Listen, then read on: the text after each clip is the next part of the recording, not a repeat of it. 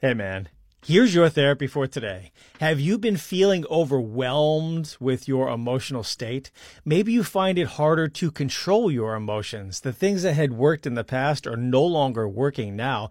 You tend to get even more angry than you used to, or suffer from mood swings, and you're up and down and left and right and over and under.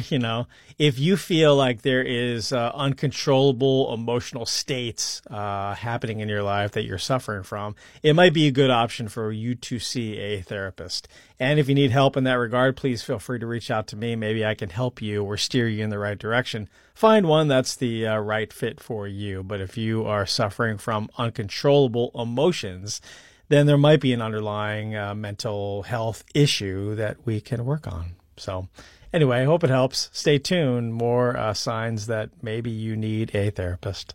I'll see you soon. Shortcast Club.